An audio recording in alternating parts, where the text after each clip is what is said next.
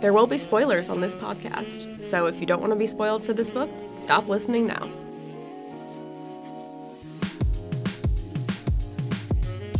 Hi, Horn Dogs and Dogettes. I'm Lena. And I'm Nadine. I'm a writer and a critic. I work in book publishing. We're lesbians. And we're in love. This is Thinking Straight, a bi-weekly podcast where we read and analyze contemporary heterosexual romance novels. We love women and we want women's interests to be taken seriously, which is why we're making this podcast. So if you enjoy any of the books we talk about, please know that we love that for you.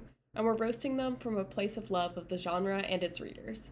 We hope this podcast makes you laugh or makes you think, ideally both. So without further ado, let's get into this week's book. This week we read Rules for Heiresses by Amalie Howard. Lena, why did we pick this book? So I went to a fun little swap event with some friends where we were swapping books and like clothes and home goods and stuff. And I was only able to be there for like 20 minutes because I also had to go to a family thing. And I rolled up and immediately my friend who was running this whole thing, Caitlin, shout out to Caitlin, just like saddled me with like 15 romance novels because she knew about this podcast and she is a romance girly. And I believe she was a part of the Ripped Bodices book club, she said. The Ripped Bodice being a romance-specific bookstore that has a location in LA and just opened one in Brooklyn recently. Woo! Woo! Sponsor us.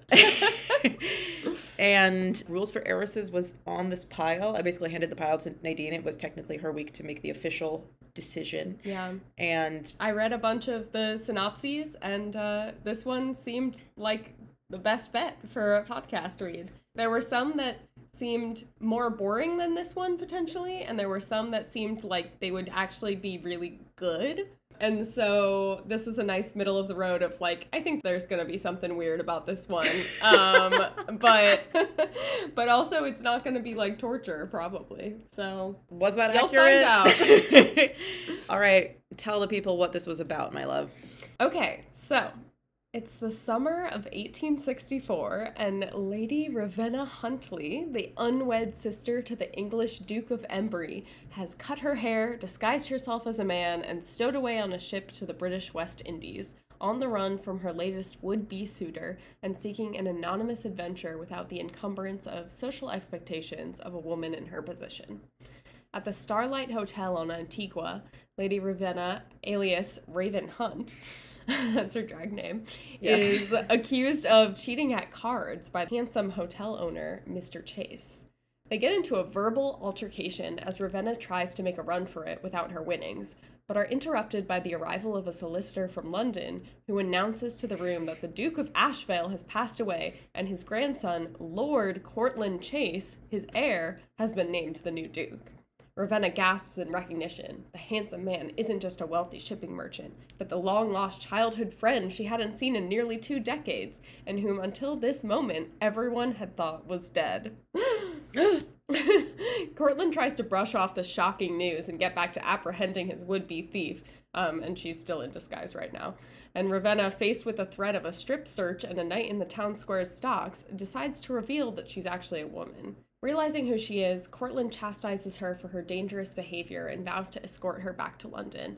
And Ravenna points a gun at him in an attempt to secure her getaway and preserve her freedom.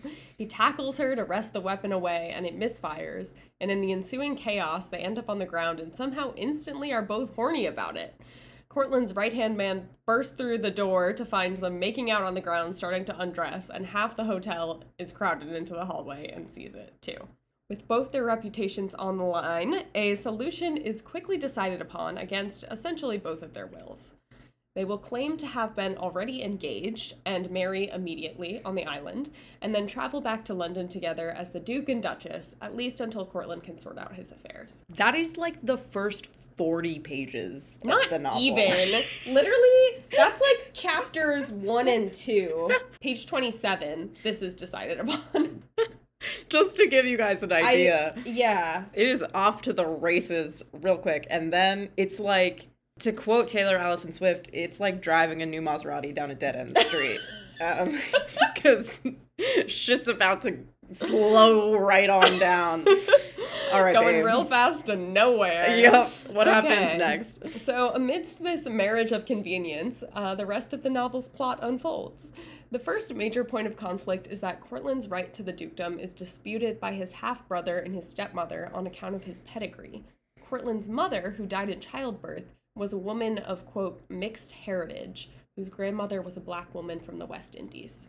After Cortland's father died when he was a teenager, his stepmother sent him away, which he was more than happy about, and in the intervening years, the family spread the word that Cortland had tragically died in the West Indies. Cortland doesn't even want the title of Duke and hopes to abscond back to Antigua as soon as possible after their visit to London. The other major conflict is the tension within their relationship. Without consulting with Ravenna, Cortland decides on their wedding night that this marriage will purely be for show, because he wants to preserve Ravenna's freedom as much as her reputation. He intends for them to stay in London long enough and then allow her to claim whatever she wants about him, adultery, abuse, infertility, in order to secure a divorce. Then they can part ways and he can return to the island.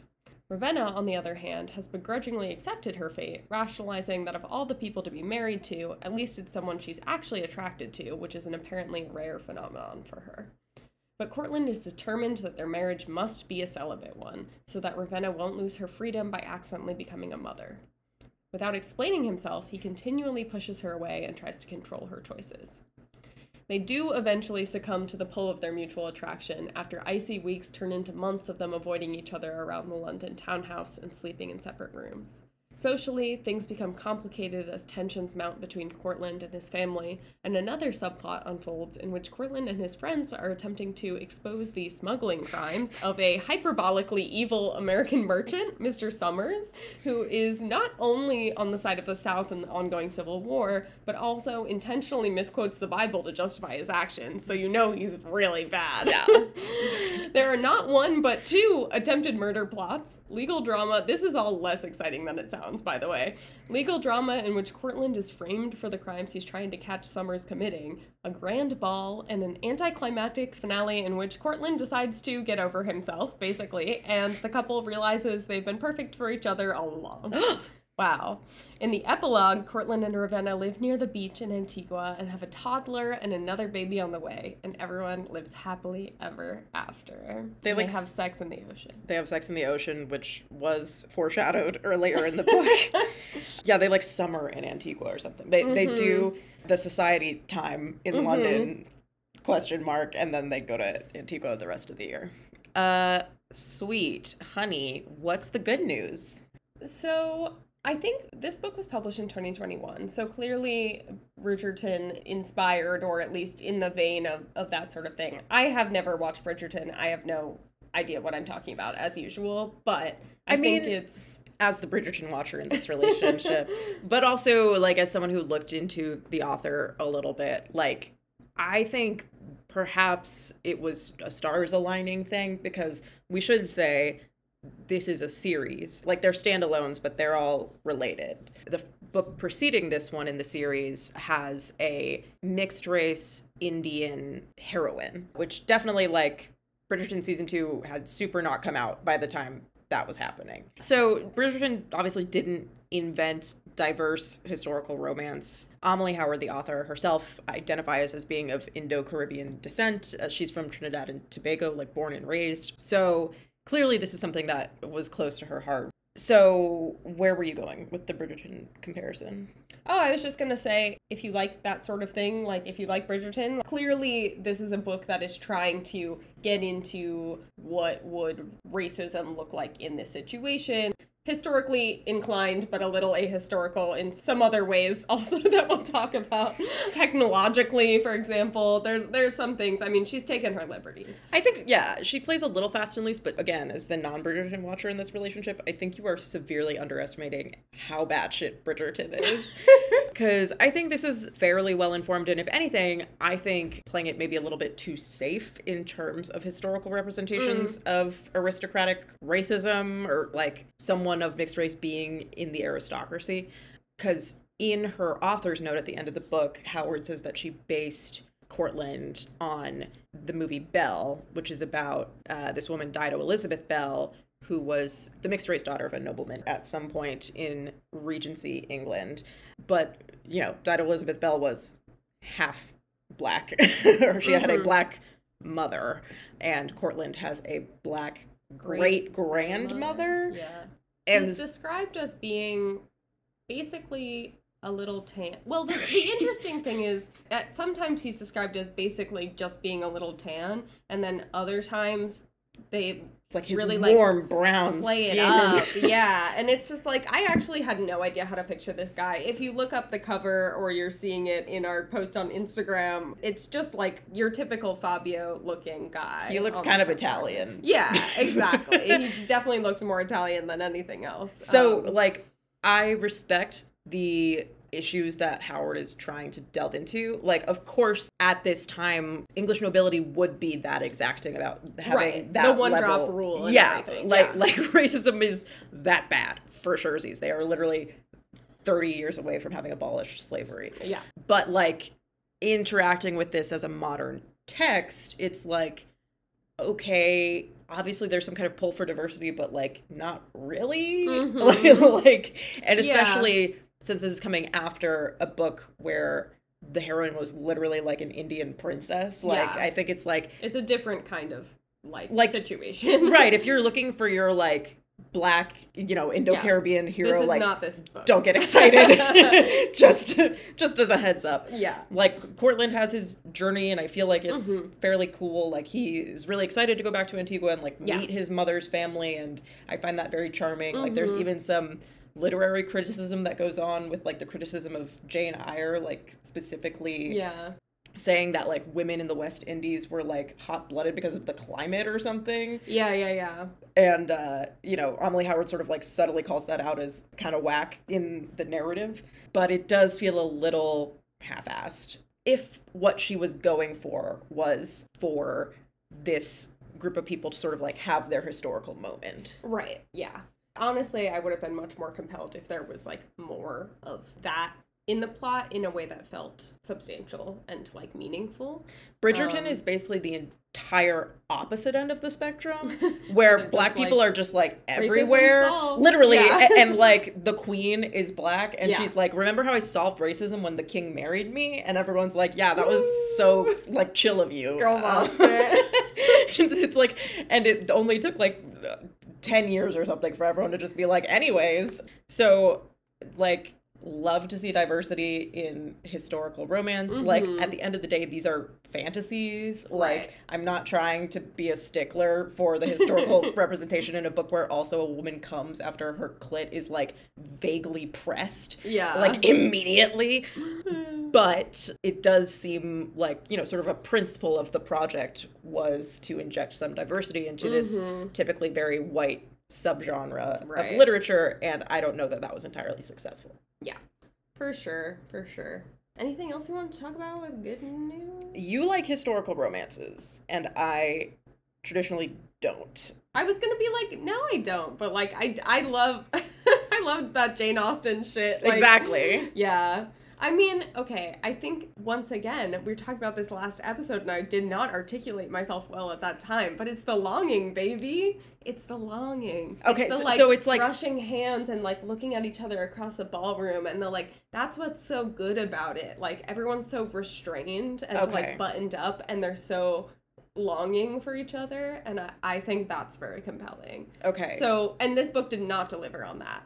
In any sense. No, they just, like, get down to business. They get down to business, but then they also are like, and also we'll never talk, and I won't explain anything to you, and then we'll just magically figure it out in the end. No, I actively, like, didn't want them to get down to business. I literally just wanted them to, like, speak to each other.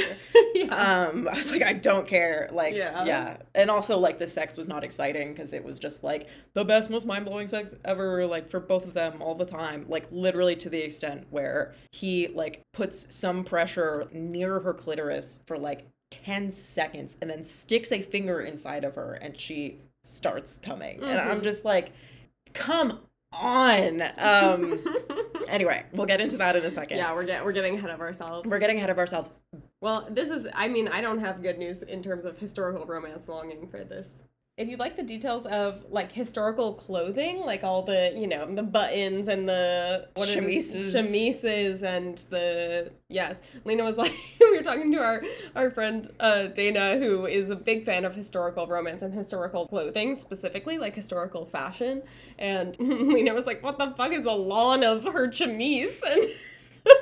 And Jana was like, oh, well, lawn is a type of cotton fabric and blah, blah, blah. And we were like, oh, okay, well, I don't know what I was picturing when I read that, but cool, thanks. Yeah, there was multiple mentions of lawn, but like, then I Googled it and it was like, it's a fabric. And I was like, awesome. It's like if someone was talking about driving a Hibberty Gibbet and I was like, okay. And I looked up Hibberty Gibbet and it's like, that's a kind of car. It's like, yeah, I understood at least that much. But yeah, she gets like into it with dialect, slang, clothing. They couldn't countenance that blah blah blah. Yes, they speak very proper. But you also, I think you were like into kind of I hate, like, it is an active turn off for me in literature if it's like, oh, like, what's happening in the ton? Like, what's the scuttlebutt among, like, blah, blah, blah, blah. Like, I could not care less about, like, social politics in historical romances. But you said that was maybe doing something for you. I just think I don't hate it as much as you do. The drama that was happening in this wasn't that compelling to me for other reasons, but like in general, yeah, when there's like some gossip, like everyone's whispering in the ballroom, that's good shit. I don't know, I think it's kind of fun. Okay. It's just like drama. It's just drama. I just wish like these characters would get real problems. Is how I feel whenever I have to read something like this. To be fair, I think I might have mentioned this on the pod before, but Nadine did show me the Joe Wright directed, Keira Knightley, Matthew McFadden, Pride and Prejudice for the first time about 6 months ago now, probably. Yeah. That was a very important turning point in our relationship. We're going to work our way up to the Colin Firth, the BBC miniseries Pride and Prejudice, which is like 5 hours long. We're going to work our way up there. We couldn't start there. I mean, I love them both for different reasons, but it's a lot more of the boring stuff in the miniseries. Yeah, I'm like, oh, they don't like her because her mom's kind of weird? Okay, that's character motivation, I guess. It's just like, I don't know, stuff was so like magnified then, because like, yeah, I don't know, I guess it's just part of like globalization and us being so much more aware of the world than anybody was at that time. But I'm just like, who cares? However, I fuck heavily with the Joe Wright Pride and Prejudice, like, to be perfectly clear, put that on the record. The like, you know, hand touch going into the carriage scene, like fully worked on me. The rain confrontation, delicious. Absolutely delicious. The drama. Would I personally give a guy a second chance if I overheard him talking about like how much he fucking hated my guts? Like, probably not. But she's barely tolerable. Yeah, she's on her own journey and I'm glad it worked out for her. In bad news corner, what's happening between our lovers here is that Cortland just like straight up does not respect Ravenna. God, I hate that motherfucking name. Before we started recording this, I was like, we can't get too mad about this book just because we think it's mediocre, because we did that with Wildfire, but it's too late. We're already mad. I'm sorry, Ravenna is such a stupid ass name. And the hero's name in the first book, who is Ravenna's brother, is named Rhystan. Rhystan. And when we were talking to our friends about it last night, I was like, girl, this is Regency England, not fucking 2022 Utah. Like, his name should be fucking William or Henry or something. Yeah. Anyway, fucking Ravenna. Ravenna and Cortland. Cortland, like, literally just does not respect Ravenna because she is a woman. That is just a thing happening in the book. And, like, I understand, obviously, that social mores were not in women's favor at this time. However, if you want to do this, like, cool fantasy girl boss romance thing, which she is very much doing, at least on Ravenna's behalf, where Ravenna is, like, dashing around in drag, like, learning about sex from the sailors on the ship that she's on, why is it then also sexy for your hero to be like, if you were my woman, I would have put you over my knee for doing that, i.e. leaving your house.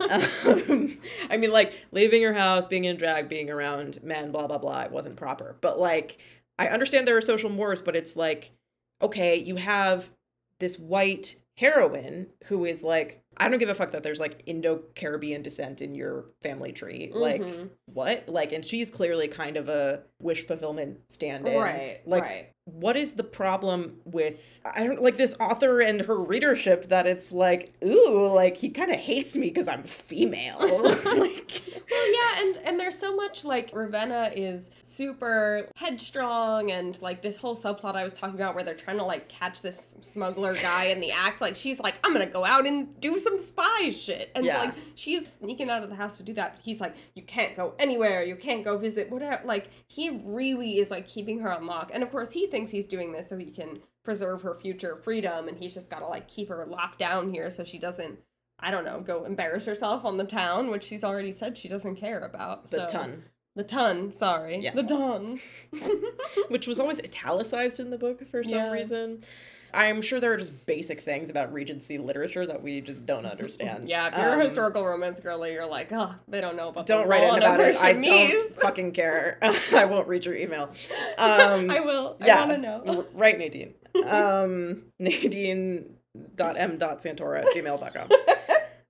But like, I just don't understand, why is this the fantasy? And I get that it's an extension of all these modern romances we've read where it's like, oh, he wants to protect me. Oh, he's like possessive of me. And like we've psychoanalyzed that to death, right? But like, this is historical romance where there is like literal socio-historical precedent for men thinking that women are their actual property and subhuman. Like, I'm like, so, like, even in that environment, he can't be like, I support you, honey. Like, he kind of does towards the end when they, like, randomly are like, oh, I've been in love with you since I was a child. Yeah. Total retcon. Yeah. He's like, oh, I always liked your spiritedness. It's like, oh, you were talking about literally beating her for it on, like, page 58. So that's so weird. Actually, on page 43... he says her sense of adventure should be characterized as absurdity. And she says, quote, why? Because I'm female? Because of my sex? And his pupils literally dilate, and he starts like looking at her like, because she said the word sex. Because she said the word sex in the context of sexism. And instead of her being like, you should be medically castrated for the sake of society, which I think is the rational response, she's like, I love that he's turned on because I said the word sex. It's like, they're like, oh. Have you met a 12-year-old? Like, because they can also fulfill that fantasy for you. Like, the fact that we have this, like, eroticism coupled with just outright misogyny in an era where that is a particularly sensitive topic, and the novel is also trying to address it. Right. It's just very odd. It's so mind-boggling to me. Yeah. Another thing that we found annoying was there was a lot of like Hades Persephone references and allusions. And once again, it's just like the chokehold that Hades and Persephone has over the romance community cannot be understated, must be discussed. We're gonna have to talk about it again because it just keeps coming up. Everyone loves this shit, and especially in the like toxic way, like he's controlling me, he's capturing me, I'm here against my will, which is sort of like the vibe here of like, like you evil man, like you're like Hades. Like she like gets really drunk on the ship on their way because she's like mad because he's ignoring her, of course without explaining that he's doing it because he's so horny that he can't like look at her without wanting to fuck her, so he's ignoring her so he doesn't do that. You know, like when you like and respect someone. Yeah, when you respect women. A problem you have. So when you can like think about them as more than like a walking vagina. So she gets drunk and he like comes in and she's like so drunk that she's like doesn't realize it's him, and she's like, oh, like you're the god Hades and you're here. She ostensibly drank an entire bottle of absinthe, which absinthe actually did not ever cause hallucinations. Like Van Gogh and all those people just kind of like made that shit up because they like wait, Van Gogh, what does Van Gogh have to do with absinthe? Oh, Van Gogh drank a shit ton of absinthe. Oh. Yeah. But it was like this sort of like mass psychosis among the artsy set, basically, that they're like absinthe makes you freak the fuck out, and there's like no actual evidence of that. Okay, so she's drunk on the ship and she's just like, I hate you, but also like you're so sexy. Well, she but like also... literally ostensibly hallucinates that he is in fact the god Hades. Yeah. And she like calls him Hades, and he's like, oh, she must really hate me because like Hades is terrible, but like her internal narrative is like, oh, it's kind of sexy though. Yeah, like, oh, it's so hot. Just like, again, like, this is not 2023 Utah. Like, fucking cool your jets. Yeah. So, okay, the ship. I have to talk about the ship because Cortland, so he's like independently wealthy outside of being the Duke because he has this shipping empire, and his ships are so freaking high tech and fancy. Mm-hmm. He has some that are, you know, regular commercial liners, and then he has these new fancy passenger ships. Mm-hmm. And they get from Antigua to London in 6 days. Yeah. Guys, I Googled it immediately. And simply not possible. Around this time in the 1860s, it took around like 20 to 30 days to do that. I read that there were some steamliners that could do it in like 10 to 14. But well, still, that's the fastest it gets. No, yeah, port to port in the Atlantic, 6 days. They're like, that's crazy. And yeah. I made a note that was like, I'll say. Especially because I was reading Babel, or like finishing Babel by R.F. Kuang at the time that Nadine was reading the book before I got my hands on it. And so she had like just read this and she was like, could that happen in 6 days? I'm like, well, I just read in Victorian England, like this heavily researched account of Victorian England, these people going from Oxford to Canton in China in like 3 months, I think. So I was like, I'm gonna guess no. In her author's note, Howard did say she took some creative liberties with the ship designs, which, yeah, but yeah, absolutely wild. Huge if true. It's also like a mega luxury, like chandeliers everywhere. There's like gold shit, and they basically have a house inside the ship. Like she has her own separate room that's like so spacious, and there's this big library, and yeah, it's pretty outrageous. I mean, like, sounds super lit, but yeah, I was literally like, is it possible to cross the ocean in 1860? No, it's not. So, yeah. There is that. You know, ship enthusiasts, we ride at dawn. The funny thing is also, the author makes such a big deal about Ravenna being like so savvy with like, because she like snuck over here on a ship, and also like her brother's really into ships and like didn't want to get married because it was like his love is the sea and whatever. And you know, if you want to read about that, you can read the first book in this series. But yeah, it is very much like she's throwing around all this ship lingo. It's cool girl shit. It's like if she was into cars. Yeah, exactly. She's like, oh, it runs 12 knots. Yeah. And he's like, oh, like she knows all the technical stuff about that cool shit. She's not like other girls. Yeah. Yeah, like, again, I don't understand the hypocrisy of trying to do this, like, this is a feminist historical romance when, like, it is very much about how hot it is that this man is manly and domineering. A couple lines that have never made me feel gayer in my life. Quote, his shoulders were deliciously broad, his shape so palpably masculine that Ravenna couldn't stop from sighing, end quote. Can't relate, have never related. I'm literally like, the men I'm like, oh yeah, like I get that, or like, just twinks. Timothy Chalamet. Troy Sivan. Like, yeah, just a little stick bug guy. She's like, oh, his shoulders are like so broad. I'm like, when they talk about like the waist tapering for a second, I'm like, oh. And then it's like the hard V muscles leading down to like a patch of hair. I'm like, you lost me again. Quote, her fingers scoured his hard back, the bunched strength there attest. Her fingers.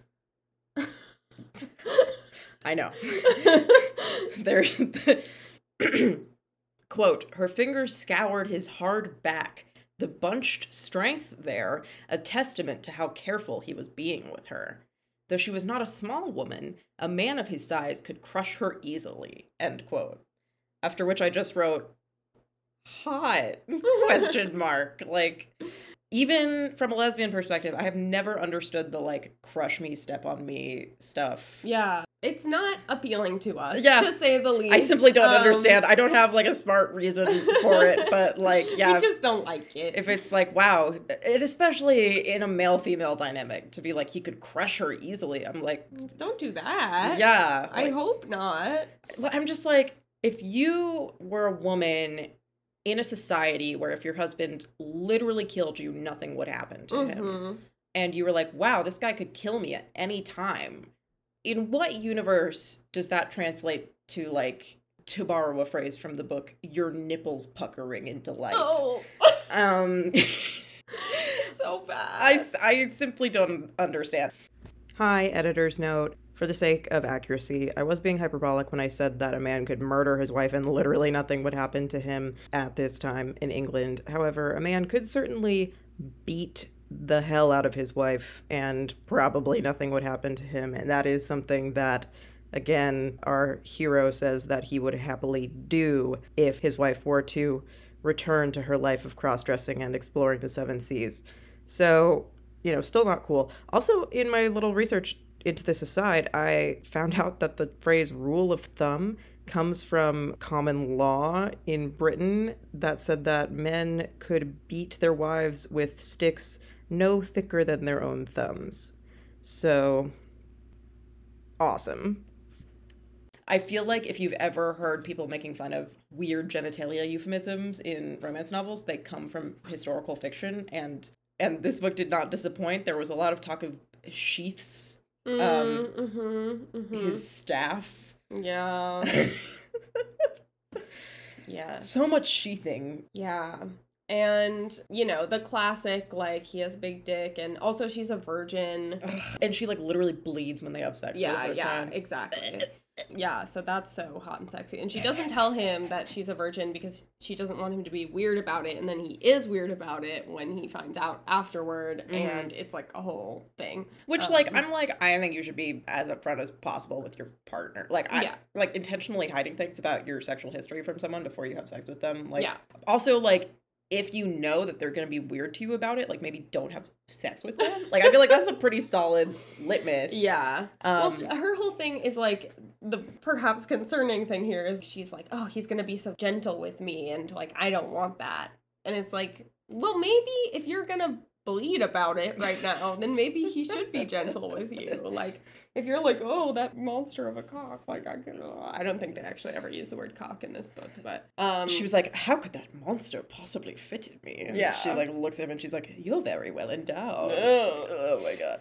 And for the record, I'm not gagging just about, her being a virgin and bleeding. The, destruction of the hymen as a symbol of the loss of virginity has been very much medically disproven as a one-to-one causation thing. But I thought that in Juniper and Thorn by Ava Reid, there was a fairly sexy hymen breaking loss of virginity situation, but that's because that was a gothic romance. She rubbed her, virginity blood on his face afterwards or something. Yeah. She got fucking freaky about it. I'm yeah, own that shit. It just feels like you are adopting 19th century politics in your 2021 romance novel. Right. Yeah. No. It's she's embarrassed about it. He's weird about it. The sex scenes were boring mostly, and then bad in those regards. There's also a clear foot fetish going on here. There is a little sprinkle. She was like, a little I will sprinkle in the fact that I have a foot fetish. He's describing the arch of her feet and kissing her feet, and it's There's just a solid paragraph and a half that I was like, why is that in there, Amalie? If you're into feet, check out this book, because there's some content for you. Yeah, a little Quentin Tarantino moment happening there. Yeah. Before we move on from the sex, I will continue my, sort of begun tirade from earlier, which is just that this woman comes so goddamn easily. It's genuinely annoying. And I was talking to Nadine about, like, I am a very smart, modern woman. I was not a certified sex educator, but I was selling sex toys to people in a, informed way for a couple of years, and have literally researched this stuff. It has been a part of my professional life. And yet, I'm in an audiobooks phase. I've been listening to just like nonstop trashy romance audiobooks, and then like, reading 2 of these a month for the podcast. And I like noticed myself starting to like get kind of a complex about thinking that sex is as cut and dry and like easy, and especially like for women and for the female body as these books make it out to be.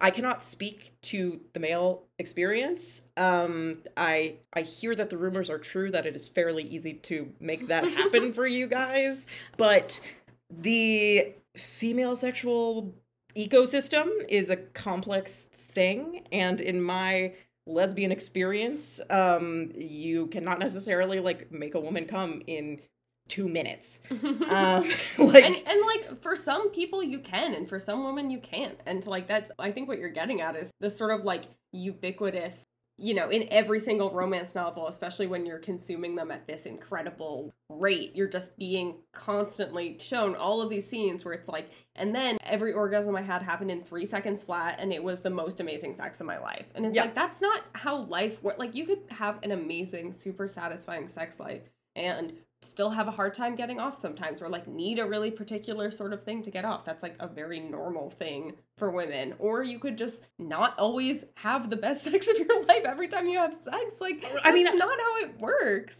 But it's also like so common for women to like literally have never gotten off with a partner, like to only have gotten off by masturbating. And again, like, yes, it's good that you underscored that, like, I'm not saying there is a correct experience here. What I'm saying is that the overwhelming saturation of one experience, which is, I would argue, on the rare end of the spectrum, makes like the actual normal experience of like female sexual pleasure seem not normal, which is weird. And like, as a woman, it was odd to sort of like notice myself get into my head about this a little bit. And if that's the experience you're having as someone who knows better, like, it, for so many reasons, like, what must this be doing to the psyches and sex lives of the average straight woman out there who is maybe not even someone who considers herself a feminist or, like, knows about any of this at all. Like, has never had sex education for real, you know? I'm like, how many women out there just, like, resent the living shit out of their husbands because they aren't these like, magical like lovers that can just like push their clitoris once and like it's the magic button to unlock their orgasm. Or like they don't have like, infinite stamina, or they don't, want to do all these wacky things that their #book boyfriends are doing. Like it's, I mean, like we're getting into anthropology corner here, but I think it's a great segue because what?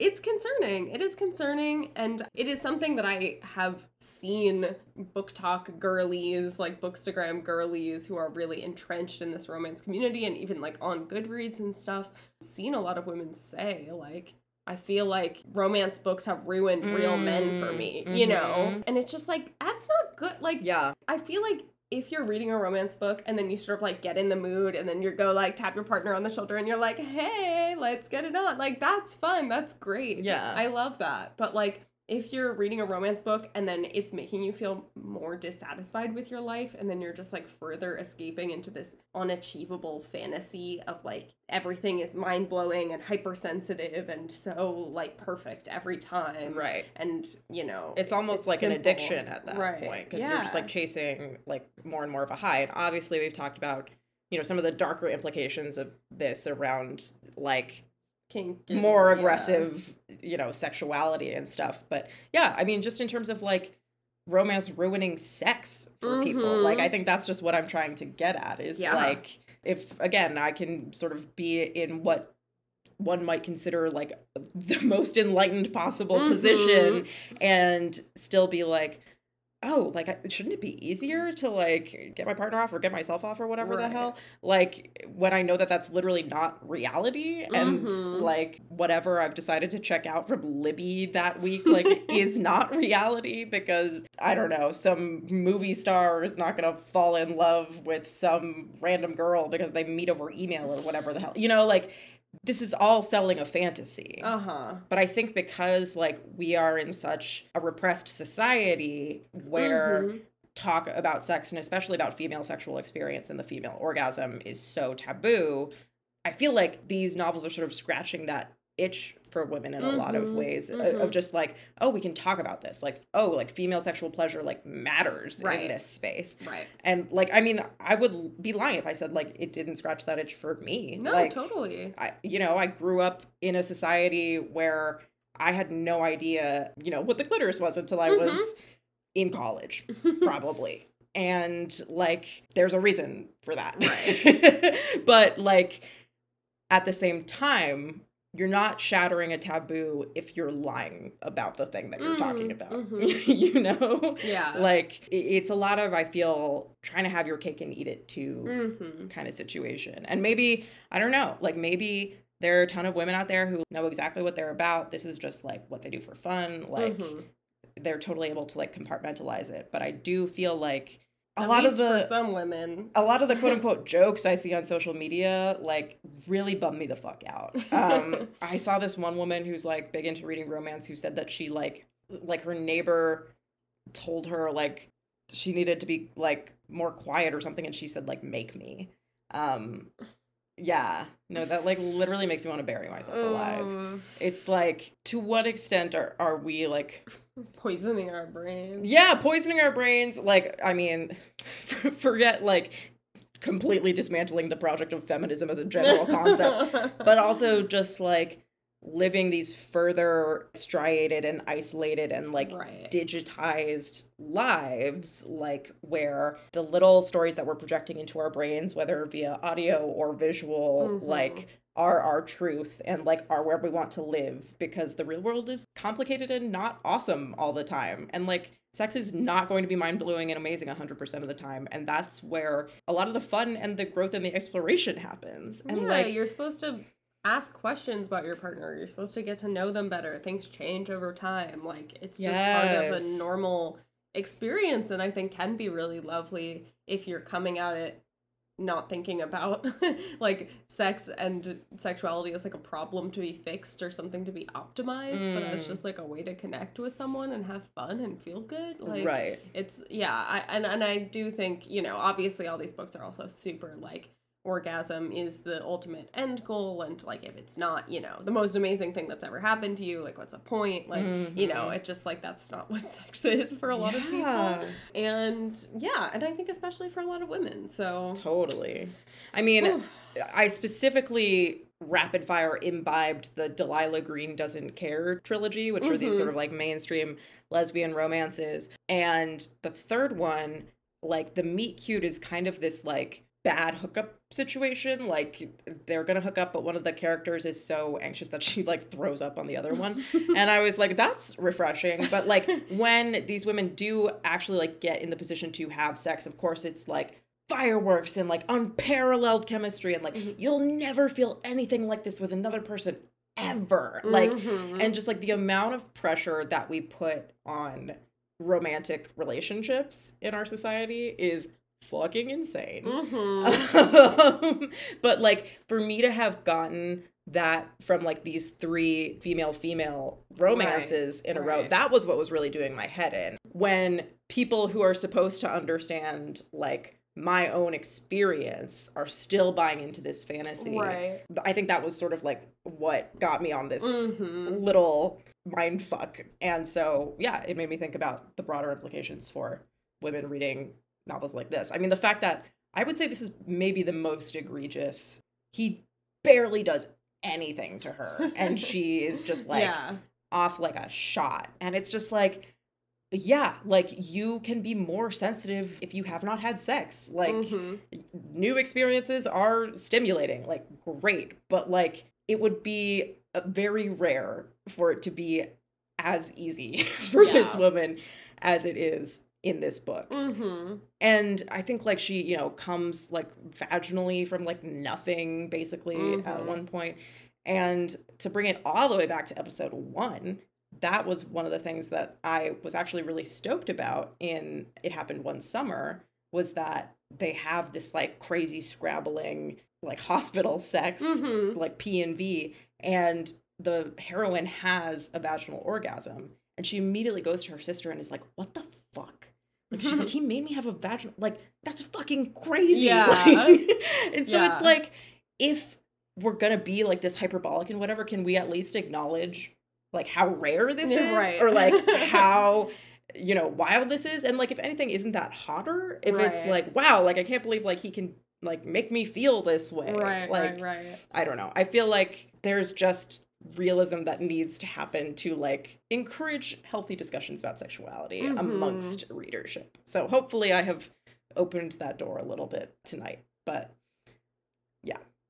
Well, since we're firmly in Anthropology Corner, I'll just quickly tell you what the girlies on Goodreads are saying. Overall, this book has 3.79 stars. It's got a little under 1,500 reviews, so a pretty small review pool compared to some of the other books that we've read. The majority of the reviews were 4 stars, followed by 5, and then 3, and then 2 and 1. Par for the course sort of distribution for these romance novels on Goodreads, I think. So let me tell you about what some people said. So this review from a Book Nook, they gave it 5 stars, and they said, I am a whore for second chance romance, a marriage of convenience, diversity, and adventure. Good thing this book has all 4. Let me stop you right there. Would we call this a second chance romance?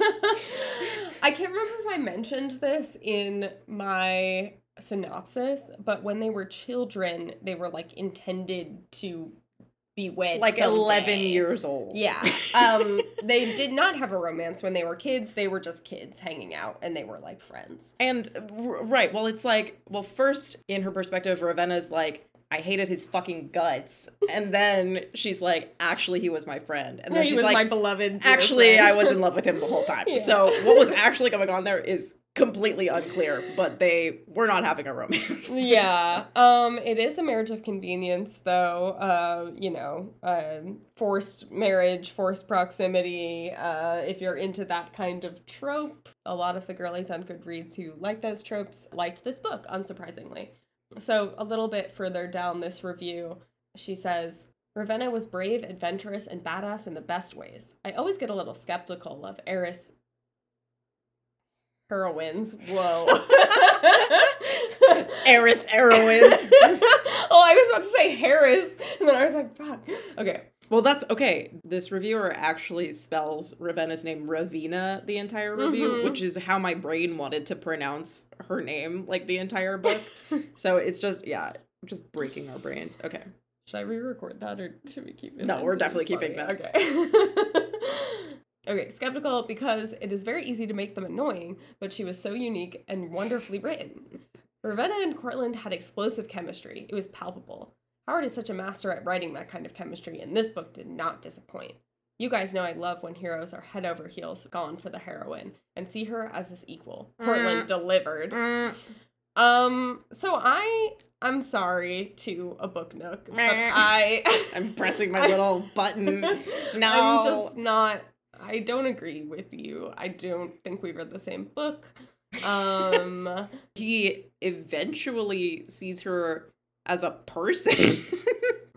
if that's the bar, then yeah. Yay. She says the battles of sexism and racism were wonderfully written. Again, I will say this particular experience of racism at this particular time, I would say, is probably handled well. Yeah. Based on my limited knowledge of, you know, that history. So again, if you're looking for that kind of thing, could be interesting. Yeah. Okay, so Catherine gave this book 5 stars, and one of the things that she liked about it is they were both stubborn and set in their ways, which caused some hiccups in their love story. Ravenna was not interested in society's laws or decorum. It was fun to watch how she would deliberately disobey social decorum. I enjoyed that she was fiery and her own person.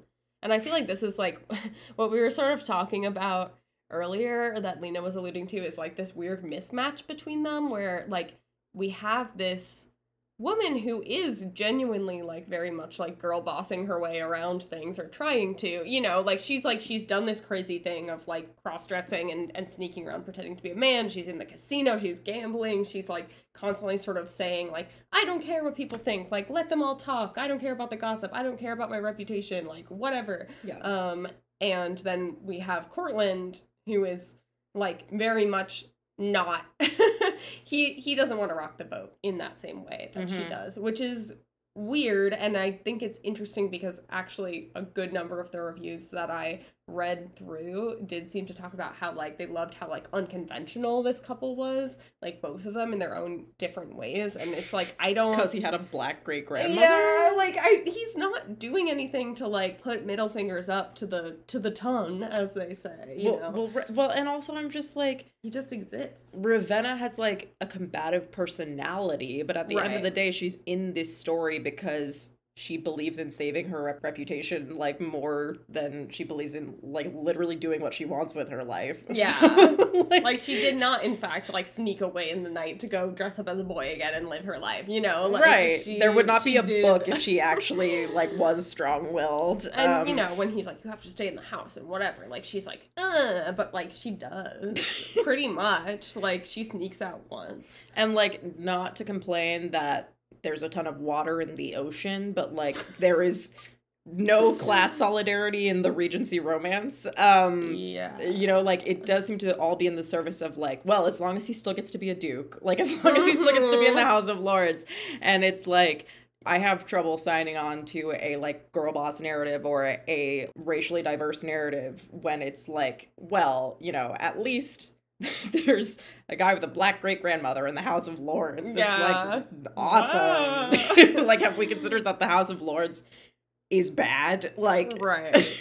Yeah. No, it's absolutely. I think this book is trying to say something, but it's not quite sure what it's trying to say. Yeah. And so it feels very wishy-washy in a lot of ways. I feel like it brings up the same issue I had with A Princess for Christmas, where it's like, we want to do the monarchy fantasy thing, but like... But we also want to be like, but we know the monarchy's bad. Like, we know it's bad, guys. Right. I feel it's like, of course, let's criticize society on like this level of racism and sexism, but like, let's not criticize sort of like the chief mechanism that drives like those social structures. Yeah. Let's criticize it on an interpersonal level, but not on a structural level. Right. This is the issue here. Oops. Oh. What? I said it. Okay, I do want to read one more review before we close. This is by Nenia. I might be mispronouncing that. It's Nenia, who gave it 2 stars. She said, I had high hopes for Rules for Heiresses, even though I didn't like the princess stakes. For starters, childhood friends to enemies to lovers. Also, a Creole hero who's ambivalent about assuming the dukedom, and a heroine who likes to dress in drag. There's a lot about this book that I felt I should have loved, but it didn't really work for me. I just didn't feel like there was enough tension, and it felt kind of like it was too modern and too precious. I think she's hit on a lot of things here. Like, when I opened this book up, and it was like, this girl's in drag, and she didn't just pin her hair up, like, she actually cut it up. Like, she's rocking a freaking pixie cut in 1864 for the entirety of this book. Like, she was serious about this ploy, you know? Like, she's got a full, like, fake mustache, like, she's doing the whole thing. But it's just like stakes dissolve. Her mom is literally like, that haircut looks good on you. I'm like, she can't even get shit about the hair. Like, like she's supposed to be doing these like radical things, but literally nobody reacts to her like they're actually radical at all, because she is an aristocrat and can actually do whatever the fuck she wants. The first 40 pages I was like, oh, are we like walking into a like Mulan situation? Yeah, I know. I was like, okay. Some kind of like gay T-boy energy going, like, yeah. But like, it drops real quick. He's not. Like 2 seconds later, they're like back in London, and she's like, you know, playing the pianoforte and her like cross stitching. Lawn chemise. Yeah. Yeah. Like, and also it's this weird, again, having your cake and eating it too, where like Ravenna apparently looks like a convincing boy, and he's like, I can't believe this young lad is like trying to best me. And then like, because she calls him by his childhood nickname, and he's like, you can't put me in the stocks like I'm female. Like, he's like, oh, now that I know that you're female, you have like the most kissable lips I've ever seen. Yeah, and I'm like, well, hang on now. I'm sorry, but like if you're attracted to this person's body, like what they say like about their identity like should not really affect that. I'm sorry, you wanted to bone this boy. Yeah, like, and like that would be so sexy and fun if we had leaned into that at all. But right, I know. Yeah, fuck, it should have been a Mulan situation. Right? Missed opportunities. Seriously, I'm writing a letter to the author now. Has anyone done a like, scrubbed Mulan fanfic from like Shane's point of view, where he's just like, why do I feel so bloated about this little boy in my camp, man? Like, someone do it. I would read. That's the only straight romance that I would willingly like be running to. Something about him just hits different. Yeah. I actually think that there's some sort of like a trans Pride and Prejudice thing. I feel like I read something about this. I will circle back on this and Lena can put it in the show notes or something when I figure out what this book is. But I did see something about that and I was like, oh? It's what's like, there? if we're gonna play with gender, like, let's really play. Like, it's literally just like a costume she puts on and takes off, which she can do because she can literally do whatever she wants because, say it with me now, she's an aristocrat. I actually said it with her now this time, guys. Are you so proud of me? Progress. All right. Well, I think that about does it for us tonight. It's past it's past my bedtime. It's about Lena's time to start beginning the rest of her part 2 of her day. Crawling around the apartment like a rat. On all fours. But my love, what are you reading right now besides trashy romance audiobooks? Well, as I've said, you can't read audiobooks. So what I'm reading with my actual eyeballs is Toad by Catherine Dunn. She who wrote the much acclaimed Geek Love back in the 70s, I want to say. This is like her unpublished manuscript that has been posthumously published and was like a kind of a big deal, and I don't know, you might have seen it in a lot of bookstores. It has a caterpillar on fire on the cover. It's good shit. Some good cover design, but it's like sort of lampooning rich kids who like to act like they're poor at Reed College in like the late 60s, early 70s, and like the misogyny of the free love movement. So I am sold. Yeah. I'm only like 40 pages in, but like as someone who was a part of the 5 college consortium, of which Hampshire College is also a part, some stuff is hitting. Yeah. Some stuff is ringing true. It's entertaining thus far. And then before that, as I mentioned, I had read Babel by R.F. Kuang, not having to do with the Hugo Awards controversy stuff that's been happening with that. It just happened to come off of my holds around the same time that all that stuff was popping off.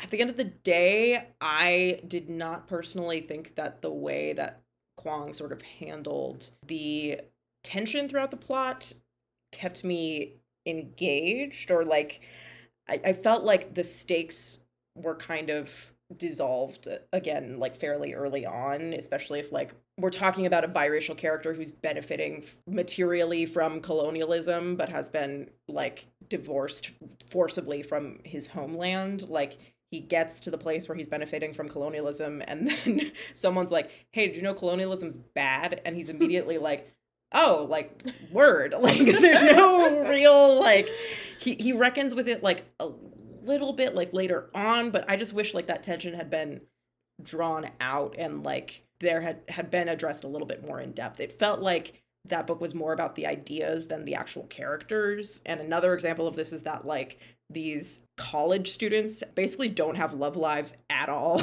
There's, like, kind of a weird love triangle thing happening, but, like, she devotes like 5 sentences total to it. And I'm just like, please, like, I know even in the 19th century, like these people were fucking around. Like, so yeah, it felt more conceptual than it did sort of like humanistic. And that doesn't necessarily work for me particularly as a reader, but you know, I'm glad I read it so I can engage in the discourse. Yeah. What have you been reading?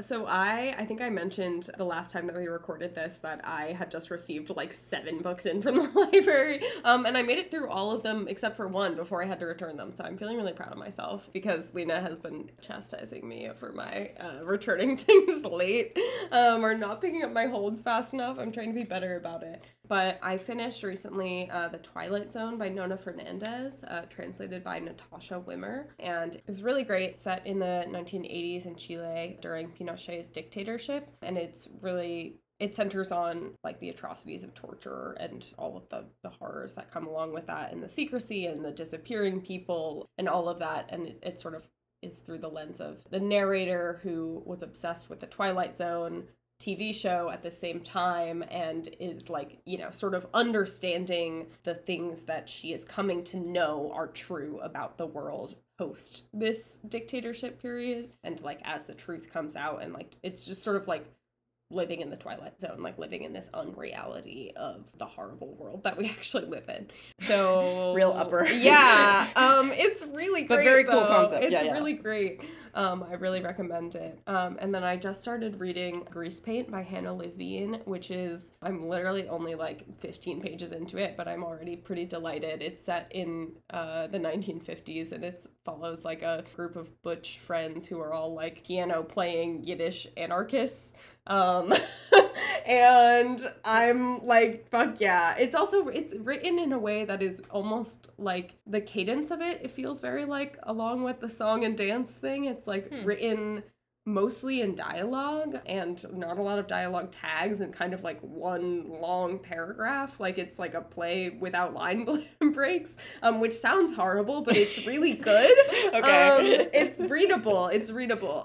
And there's something kind of like the phrases just like snap off of each other in a lyrical kind of way. Wow. Yeah, I literally just started it, but I've been excited about it since I found out about this book last year. So it just came out, I think, in January, and yeah, I'm enjoying it so far. I'm excited to beat on through it. I'm sure it'll be a fast read for me.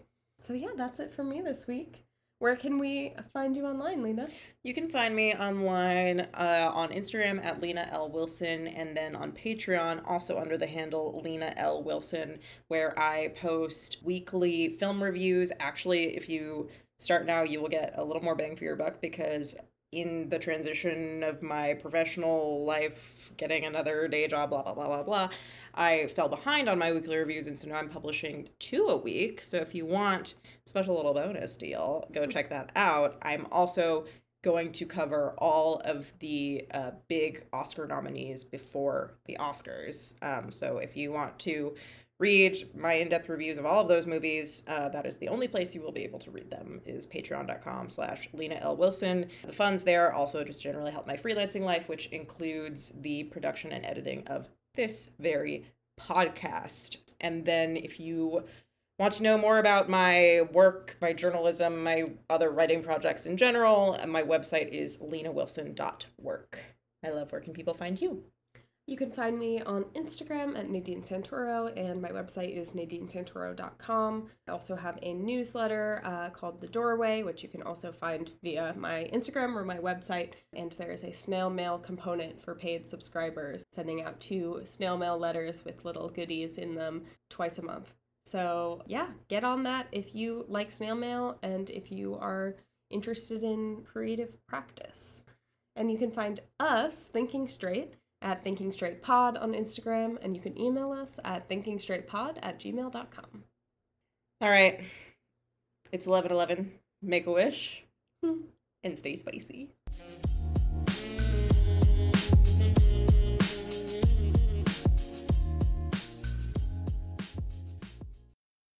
I wish to stay spicy.